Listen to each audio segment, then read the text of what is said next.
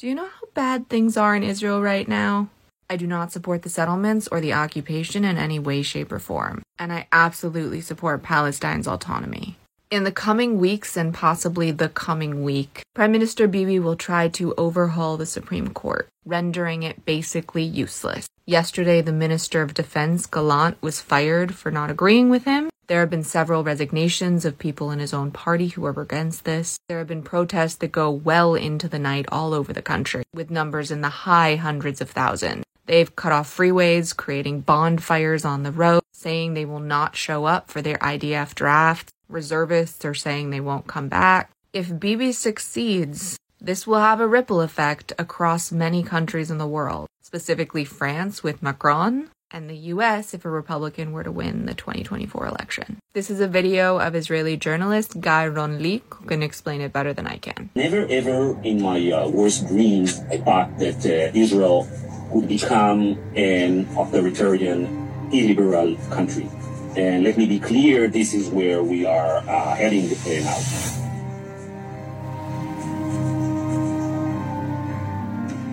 We will slide quite fast to an authoritarian regime or worse, some kind of a dictatorship.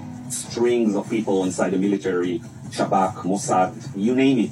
All the enforcement, all the security apparatus in Israel are basically warning Netanyahu that we face existential threat if this goes through. The economic consequences of this judicial coup, if passed, are going to be devastating. Israel will lose hundreds of billions of dollars of economic activity and wealth. Almost all the leading economists in the world, they warn that this will have a very heavy toll on Israeli economy, including some 350 Israeli economists. By the way, including the economists appointed by Netanyahu and economists that were close to Netanyahu. This is not about right or left or conservatives versus liberal. This is about the destruction of Israel. You need to act now. This is not the time to hesitate about those things. This is now the time to act. The people who are now on the fence or on the sidelines not taking part are not friends of Israel.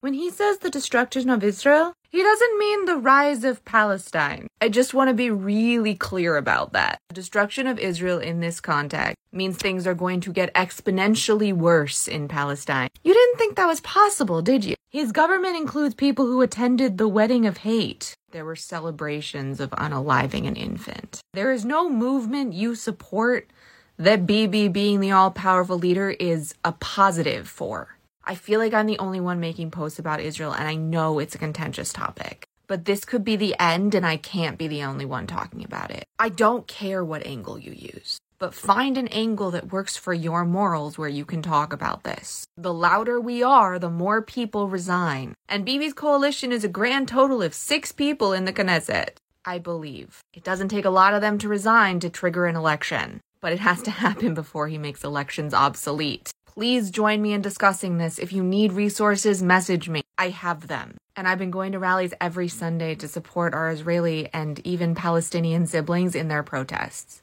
The news isn't talking about this as much as they should, and most people on this app definitely aren't. We can't let this happen. Shalom salam. Shortcast Club.